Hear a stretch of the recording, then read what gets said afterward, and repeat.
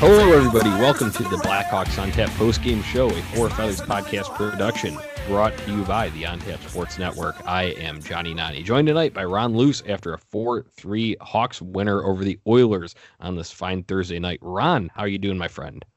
I am good, sir. I'm in a little bit of disbelief right now with the way the Hawks are playing hockey, but a little scary in the third, but dub's a dub. So feeling pretty good about this one. How about you, sir? Yeah, no, Ron, I'm with you. Definitely scary in the third. Like I tweeted out, I think I took my first breath in about 50 minutes after that final horn finally sounded, and the Blackhawks came out on top of that one 4-3.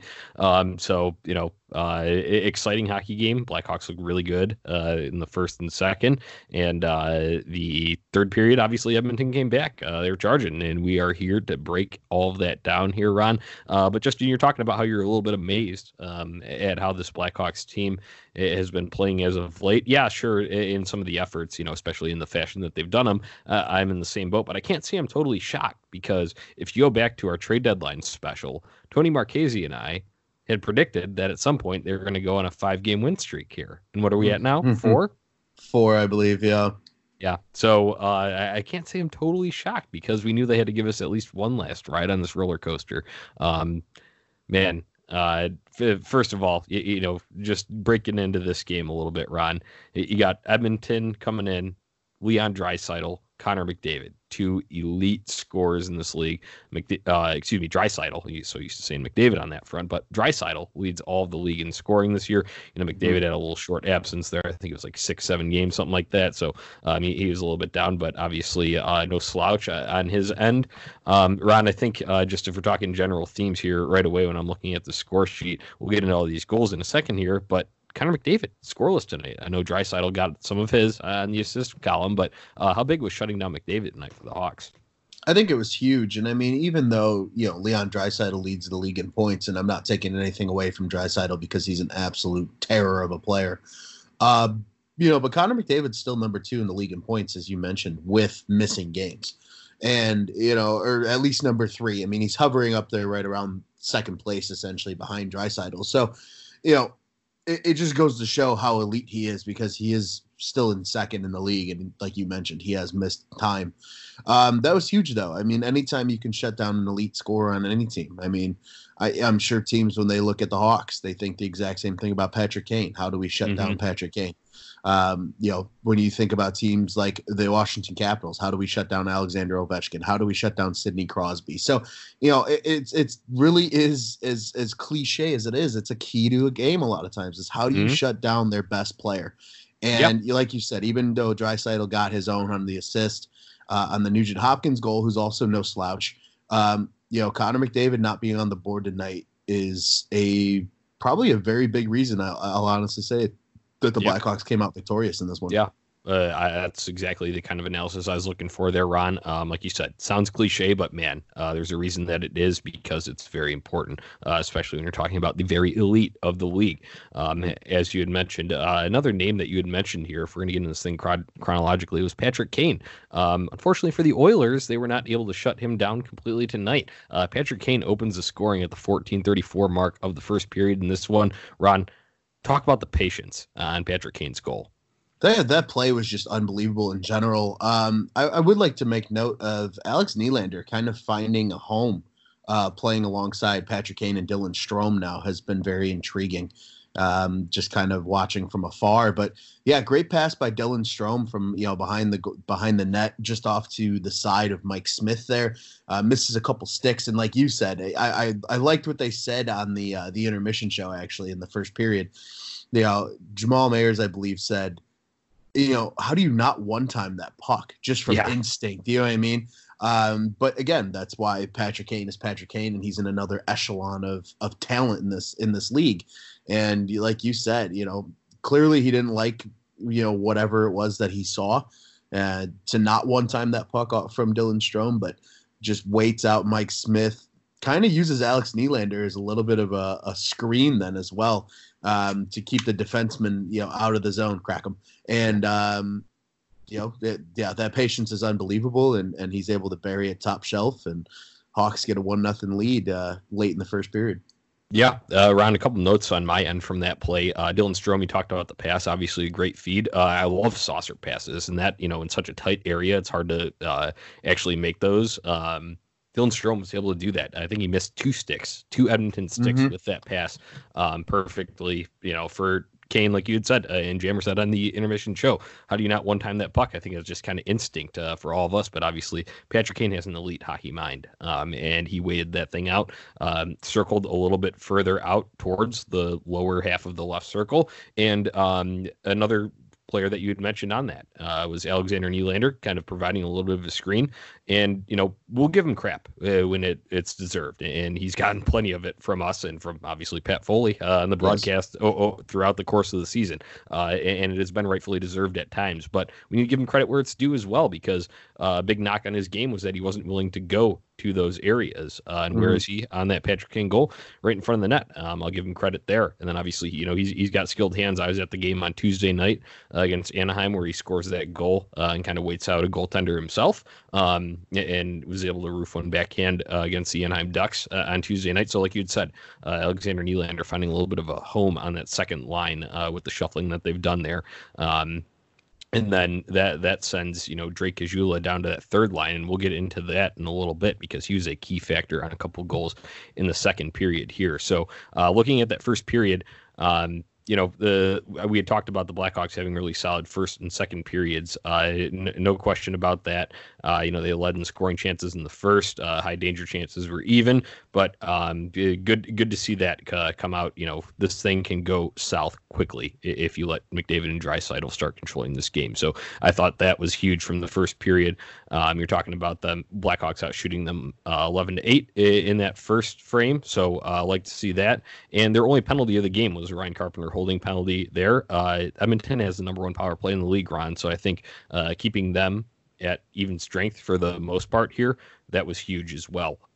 So that'll do it for the first period of this game. Moving on to the second, Jonathan Toews scores within the first minute. Ron, first minute goals are cool and tough. They sure are, especially when it's the captain potting home his 18th of the season.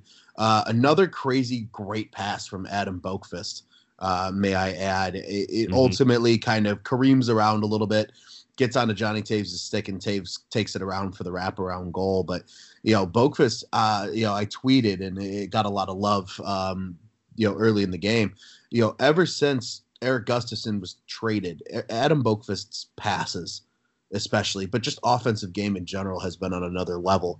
And I think a lot of that is, him realizing he's the guy offensively now on this team. It's not is it me or Erik Gustafsson as the number one defenseman for offense? He knows, hey, this is my team in terms of providing scoring from the back end, and I'm going to go ahead and take advantage of it. So, his confidence level has been unreal. I know, he broke up another feed later in the game, I believe, between Neil and McDavid, if I remember correctly.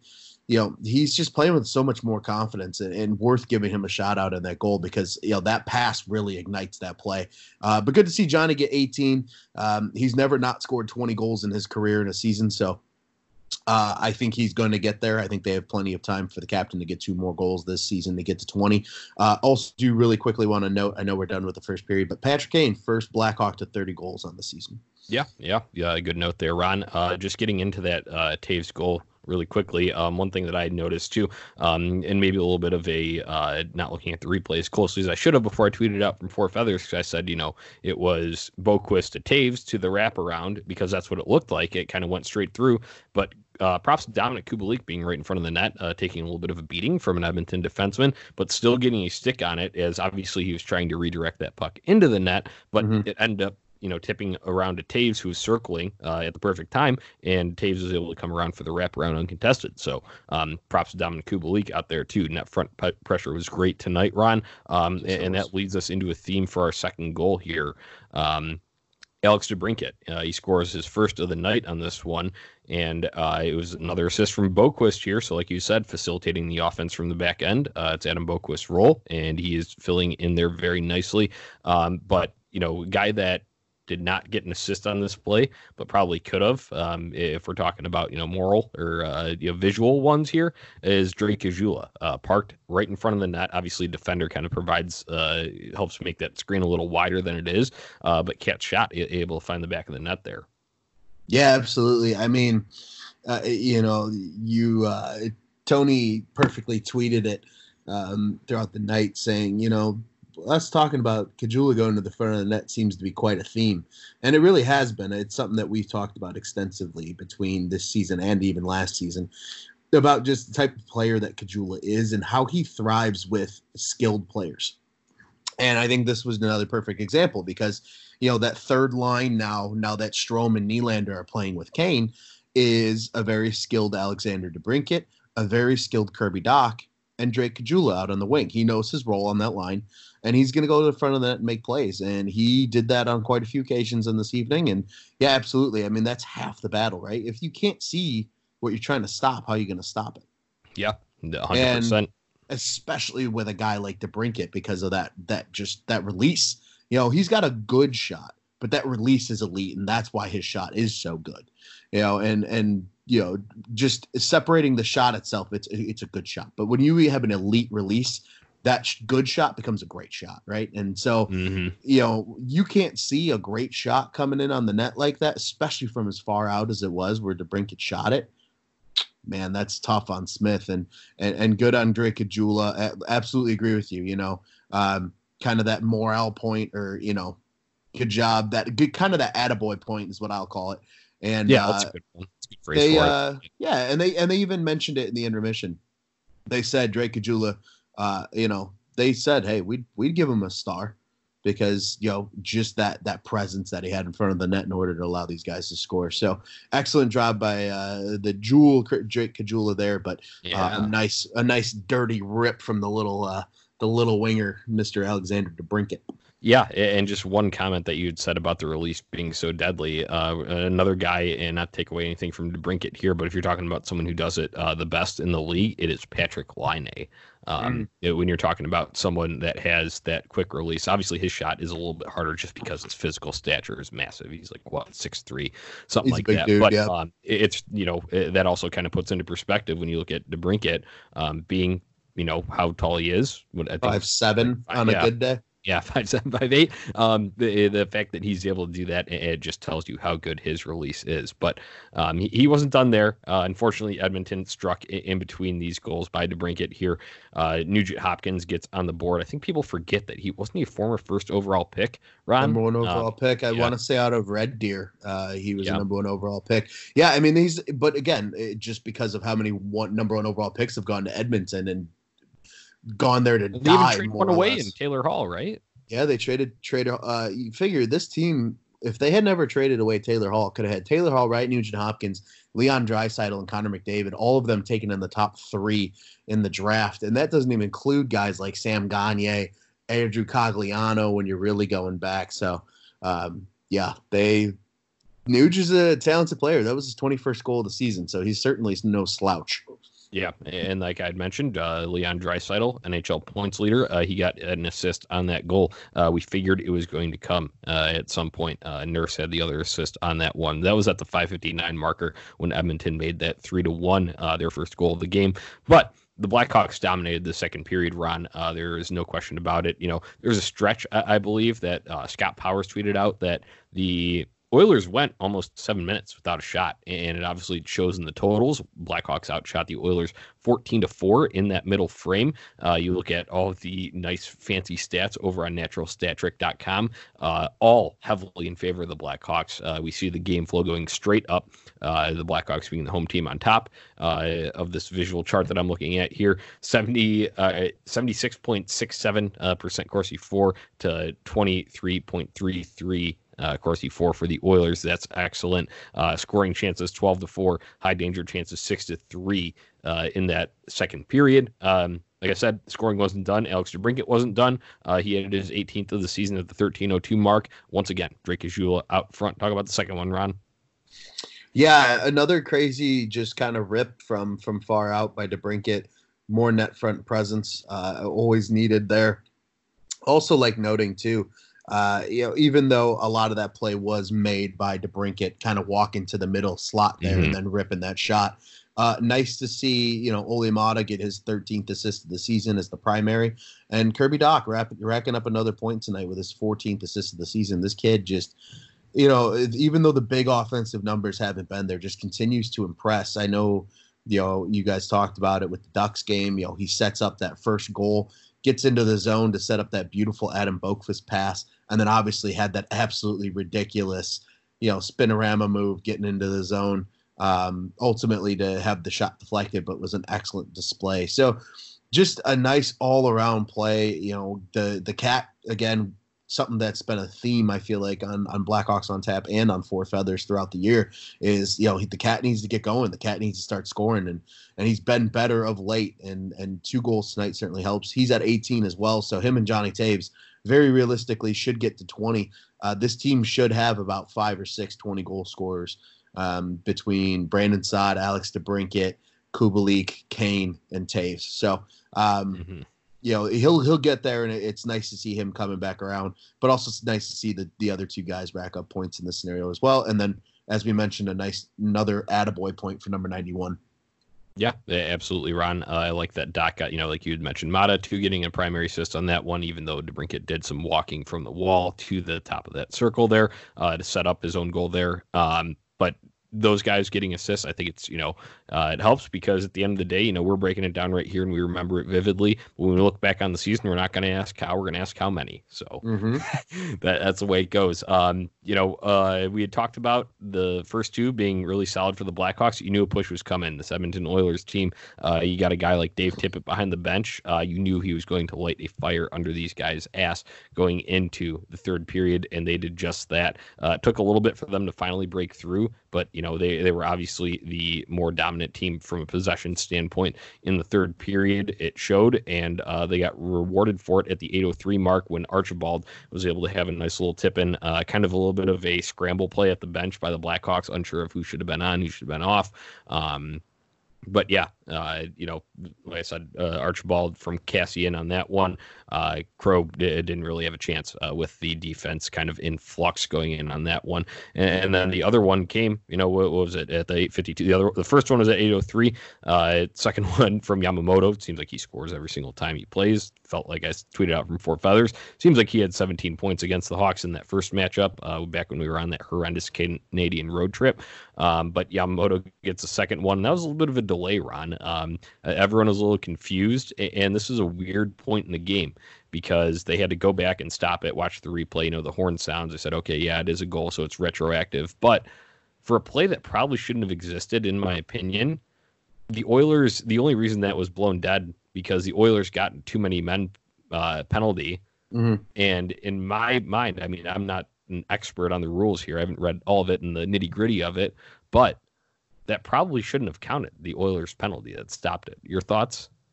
Yeah, I agree. You would think that's the case, but based on what happened and just how it all played out, they let it be, and they said, hey, we were wrong. This was too many men, but we'll let the goal stand. I agree. I don't know the nitty gritty. I'm not going to try and speculate all that much, but based on general understanding of the rules, I agree. You would think that wouldn't have counted, but two guys I think on that Edmonton team that also go really underappreciated, truthfully. Josh Archibald, a guy that originally cracked through with Pittsburgh, was kind of a fourth liner, couldn't really find his way there, kind of became a journeyman, and he's found a nice home in Edmonton. 12 goals for him on the season, a nice depth scoring piece for them. I have a theory on why Kailer Yamamoto loves to score against the Blackhawks. What's that? Kailer Yamamoto was drafted in the first round, 22nd pick overall in the year 2017 when the NHL draft was in Chicago, Illinois. So with that being said, I think Kailer feels at home when he plays the Hawks because that's the team that hosted the draft the year he was drafted, and that's probably why he dominates against the Hawks. But really good player. He's on my fantasy team, admittedly. So, he's been great ever since they called him back up. He's been playing on that line with Draisaitl a lot this year. So, a kind of I would almost call him a more skilled Drake Caggiula in the sense that he just figures out a way to play really well with skilled players, and he knows what he needs to do to be successful with those guys. So, not as maybe gritty. He's a little smaller, but he's certainly a scorer. He was a first-round pick, not a top 5 first-round pick for once out of Edmonton. But a nice player nonetheless. So, yeah, he gets his 11th. Probably shouldn't have been his 11th, but like you said, it just kind of is what it is. And that was a real gut check moment for this team in that third period, right? 8:03 for the first goal, 8:52 for the second goal. And they mentioned it briefly at the end of the game before we jumped on here. Corey Crawford was a big reason why Edmonton was kept off the board then for the rest of that third period. Yeah, absolutely. Crow with a couple big saves down the stretch there, especially one on Leon Draisaitl. I can remember where it filtered out to him to the lower right circle. Crow able to slide over and wall that thing off. That was excellent. Great to see that from Crow. And, the Oilers, just going over third period, kind of stats here. 12-6, they doubled up the Blackhawks in shots in that one, and obviously the possession totally in their favor, 65.38% on the even strength Corsi 4, and 9-4 in the scoring chances, 5-2 in the high danger chances. So Blackhawks had to weather the storm. That's something that Tony Marchese, our fellow panelist who's not on tonight, loves to say. They absolutely had to because, that's just the way it goes, the NHL. Those teams are going to push. The D are going to start taking chances. Forwards are going to be a little bit more prone to cherry picking, and honestly they didn't even need to do that much because they were just controlling it straight out. When the Blackhawks got out of the zone, it was more of a dump just to change up bodies. Down the stretch there, though, you talked about Crow, obviously big. It was huge, and obviously second period limiting the Oilers to just 4 shots, and that one helps in this category, but only giving up 24 shots to such a high octane team. That is big. I feel like, Ron, it's an anomaly when the shots are under 30 against us. So that was big. And then Duncan Keith, my other guy down the stretch there, a couple big clears. You could tell he just has the awareness. Someone, I saw a tweet out there that, this team lacks veteran leadership. Well, no, they don't. You'd see Duncan Keith quite the opposite out there doing that. So that was it. Horn ended up sounding. Blackhawks able to weather the empty net chances, and Connor Murphy too down the stretch there, alleviating some pressure when the Oilers were attacking with the extra man. 4-game win streak, Ron. How you feeling about it? Confused. And I'm probably going to catch some slack for that from some of our listeners, but here's why I'm confused. Just because, this team at one point this season was a fringe playoff team, and we're all kind of sitting here and going, okay, they'll probably stand pat at the deadline, and we'll see how things go, and they'll ride this and see where they get to, and and then that trip in Canada comes, that 5-game trip. It began in Winnipeg, ended in Winnipeg. Go 1-4. Really drop in the standings, especially because they were losing to teams that they needed to jump in the standings. Yep. Then they kind of became that narrative. Okay, they're going to sell at the deadline, and they did. And Robin Lehner's now in Vegas, playing out of his freaking mind because he's got a good team in front of him, and he's playing out of his mind when he didn't have necessarily the greatest team in front of him at points this year. But and then Erik Gustafsson obviously now up in Calgary. All of a sudden, this team just that first game after the deadline, they came out against who was it against? Tampa, and just went.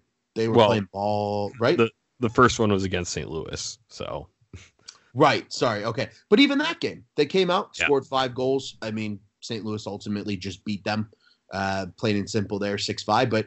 Each game since the trade deadline, they've come out with that sense of purpose. They've really come out flying and kind of buzzing around. And, so they've won, as you said, the 4 straight. Now could really be 5 straight.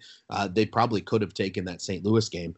And, it's just like, it's almost frustrating at this point this season as a Blackhawks fan. Cause I'm like, where was this, in January or even December, when, okay, you are maybe in a playoff spot, you're not selling off your potential goaltender of the future, and maybe they still sell off Gustafsson, which I'm okay with because everybody loves to know I am not the biggest Gustafsson fan. It's nothing against him. I'm sure he's a nice guy. I just don't love his style of play, and we already have that in Adam Boqvist, and I think Boqvist is better defensively. So and you're seeing it now, right? So it's just frustrating. Yeah. It's like where was this when you had a chance to make it meaningful? At this point in the season now, it almost just feels like you're just pissing away the chance at a decent draft pick. Yeah, I agree with you on that one. It's definitely frustrating in that aspect of it. When you're looking at this thing, though, it's like after tonight, up to 70 points, and sure, they're still below all the Central Division teams. So when you look at those Central Division teams, like, oh, they're still in last place.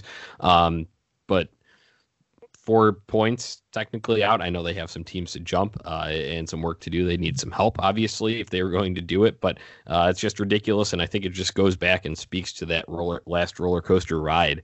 That's what we're on right here, right now. What Tony Marchese and I discussed right after the trade deadline, because we say it over on the White Sox side. That's the White Sox. Well, that's the Blackhawks as of the last few seasons here. So interesting situation that they're in right now. Obviously, we want to see winning hockey, but at the same time, how realistic is it that this thing is actually going to result in a playoff berth? And if it were to, they would probably get, beat pretty handily in the first round. So hate to, especially after a win, kind of be the Debbie Downers here, but we also like take a step back and look at this thing realistically. Like I said, that does it for tonight's game against the Edmonton Oilers. Ron, if you have any final thoughts, air them out now, because then we have to do a Detroit recap. Just one quick final thought, and that is every great roller coaster needs that one last loop-de-loop toward the end to make it interesting. And it kind of feels like we're going through that loop-de-loop right now with this Hawks team. Not saying that they're going to totally fall off in March. I don't think they're just going to totally suck for the rest of the month and lose hypothetically 9 out of 10. But this kind of last glimmer of hope is that last big loop. Yeah, last loop run. I'm with you on that. So with that being said, though, it's time to get into the Detroit preview, because Blackhawks are right back at it tomorrow night, Friday night in Detroit, against the worst team in the league by far, by over 20 points. The Detroit Red Wings are the definition of, tank, middle of the rebuild, all of that. Garbage fire. Yep. They have lost 6 in a row now, leading up to this. The last time that they played was Monday night against the Avalanche. Surprising that was even 2-1 with all the firepower that the Colorado Avalanche have. But that is the recent trends for the Detroit Red Wings here. Obviously, Blackhawks have won 2 games in that time since Detroit has been off. Friday night matchup, 6:30 p.m. Central Time here in Chicago. And Ron, I'm interested to see who the goalie is going to be for the Blackhawks, because this looks like it should be the ideal time to get Malcolm Subban his first start. You would think, and I mean, on the season, his stats aren't exactly gorgeous, but he also didn't play a ton in Vegas just because of how good Marc-Andre Fleury is. 21 games on the season, 9-7 is his record. He has an .890 save percentage and a .317 goals against average, which the last 2 numbers are not so pretty. Obviously, the 9 wins help when you have a pretty good team in front of you like he had in Vegas. I agree. I think it's the logical time to give him a shot, but it was quoted today by Jeremy Colleton that he would consider playing Crawford in the back-to-back. I think that's just kind of stupid from a rest perspective, especially against Detroit. Like, they are so bad. This is the time to give Malcolm Subban a chance. Yeah, I'm with you 100%. Like you said, from the rest perspective, from just the quality of opponent standpoint, be a good way to ease Malcolm Subban into this. But I think Jeremy Colleton could also just be yanking a few chains there. Not being non-committal, especially, that's how hockey is. Everything's kind of under the table until it's actually time to put out an official decision. So I think there's still a chance that we could see Malcolm Subban in net. I mean, it would make sense with being back. Sure, they got a day off right after that, but St. Louis is coming into town on Sunday night. So that If I'm giving a realistic prediction, I do think we will end up seeing him in net. Just interesting, though, those comments that you bring up here. There's not much to talk about. Usually, this is the point where I pull up the stats of the opponents, and there's not much to talk about outside of Dylan Larkin and Tyler Bertuzzi. Larkin, 18 goals, 31 assists, good for 49 points on the season, their leading scorer. Tyler Bertuzzi, their all-star representative, 18 goals as well, 24 assists, 42 points. Below that, they've traded off Andreas Athanasiou to who we saw tonight with the Edmonton Oilers, and Anthony Mantha is right behind him. He's got 33 points, but man, just a sad state of hockey up there in Detroit right now. Really no threats, but I guess the biggest thing here is don't play down. Don't just take the day off. Yep, agreed. And I got a little bit of a story, if you don't mind, and it's a good one at that. So yeah, you were just up there, weren't you? I sure was. That's exactly where I was going with it. So over the past weekend, long story short, my older brother's in the Army, and he was on a special assignment for a month up in Warren, Michigan, which is right outside of Detroit. So I went up and visited him this past weekend as I had a couple days off for work. So and that Thursday night that I got up there, they were playing the Minnesota Wild, and we got tickets. And let me tell you, ladies and gentlemen, the state of hockey right now in Detroit is you can get tickets 12 rows off the glass for $35 a piece. It's exactly what my brother and I and his boss paid to go to the game. It was a great time. But I'll tell you what, beautiful stadium. Little Caesars Arena, they did a great job. It's kind of cool in their introductory videos.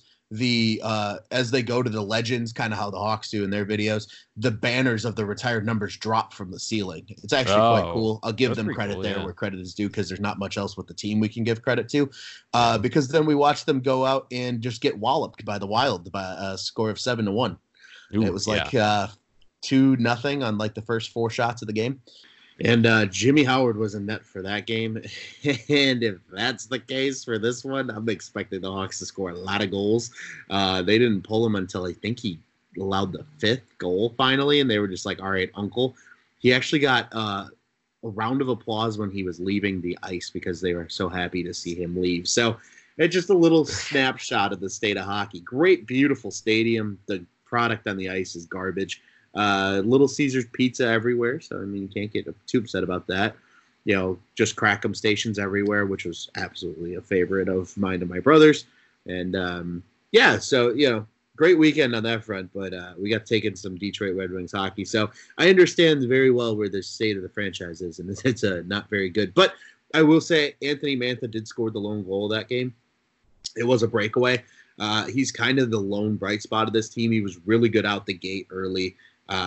Despite the 33 points, it is worth noting he's done that in only 40 games. So had he been fully healthy for the 68 or so games like Bertuzzi and Larkin have played, he'd probably be the leading scorer on this team. I think he's probably the best player all around besides maybe Larkin on this team. So they still have some talent, but I agree.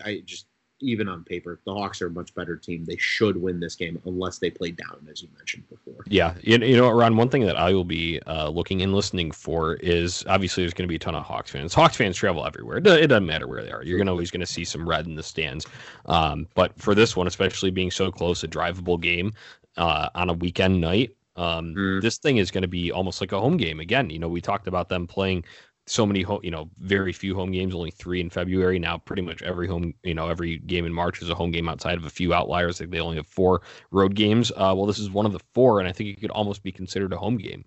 Yeah, it's probably going to be half Hawks fans. I mean, we went, it was a Thursday night, and it was fairly well packed, admittedly, for how bad they are. But if I had to guess, I think Red Wings fans even probably had the knowledge to we could probably sell our tickets for a little more than face value, and the Hawks fans will still buy them. So I would expect a lot of Chicago presence in Detroit tomorrow night. Yeah, absolutely, Ron. So like you said, not a whole lot to preview because we gave the 3 guys that may actually be a threat. That's about it really to look out for there. One update that I forgot to mention at the end of this game, the Edmonton game tonight was Lucas Carlson exited early. He left in the middle of the second period after taking a shot up high, kind of got him, looked like it went around the ear area, deflected off of I believe it was Connor Murphy out in front of him, off a stick, then off of Murphy's kind of shoulder, and then came up to Carlson's ear, that area. So he did not return for the third period tonight. So hopefully everything's okay with him, because he was playing well up until then there. So I just wanted to get that update out before we go into, because that'll affect, who's actually in the lineup, who's not for tomorrow night, who's your stick to click for Friday night at Detroit. I'm going to keep riding the hot hand and the hometown kid, and I'm going to go ahead and say Alex DeBrincat has a good night tomorrow. His family and friends are going to be there. You heard Gizmo, if you watched the first star interview at the end of the game, Gizmo mentioned to him, give them a good game for your family and friends, and tell them we said hello, as he plays, very close to home in Detroit. So I'm going to say DeBrincat rides the hot hand. Maybe it doesn't necessarily come via the goal column, but I wouldn't be shocked if he's got a point or two tomorrow night in what is essentially his hometown. So as much as I'd love to go with my guaranteed go-to more often than not, and Brandon Saad, I'm going to have to go Alex DeBrincat on this one. Yeah, I think, that obviously the hometown one, I think it was appropriate that at least one of us picked it in this one, but I'm going to go with a guy who is also playing for something beyond, just the team game, and that's Dominik Kubalik. I think he adds another notch in his Calder Trophy race resume tomorrow night, and I think he'll have plenty of ability to do that. He should be able to manhandle some Red Wings defensemen out in front of the net and get a nice greasy tip-in goal, or just a rebound that he's able to slam home. So I'm going to go with Dominik Kubalik, get back on that, Calder watch. Obviously, he's on it with the amount of goals that he's put up this year, but it's been a couple of games for him. I know he had an assist tonight, but it's been a couple of games for him since actually lighting the lamp. I think he does that tomorrow night in Detroit. So, Ron, final thoughts before we sign off here. I'd say enjoy tomorrow night's game. I mean, this is a game, again, where this is, a team the Hawks should absolutely 100% beat. Obviously, St. Louis on Sunday. Next week, they play Ottawa again, too. There's some very winnable games in March. So even though, as we mentioned earlier, the playoffs maybe aren't exactly likely at this point, just from the ups and downs, this roller coaster ride that this team has been on all season, I just enjoy watching these guys play. It's going to be tough to kind of figure out who is and who isn't back next year.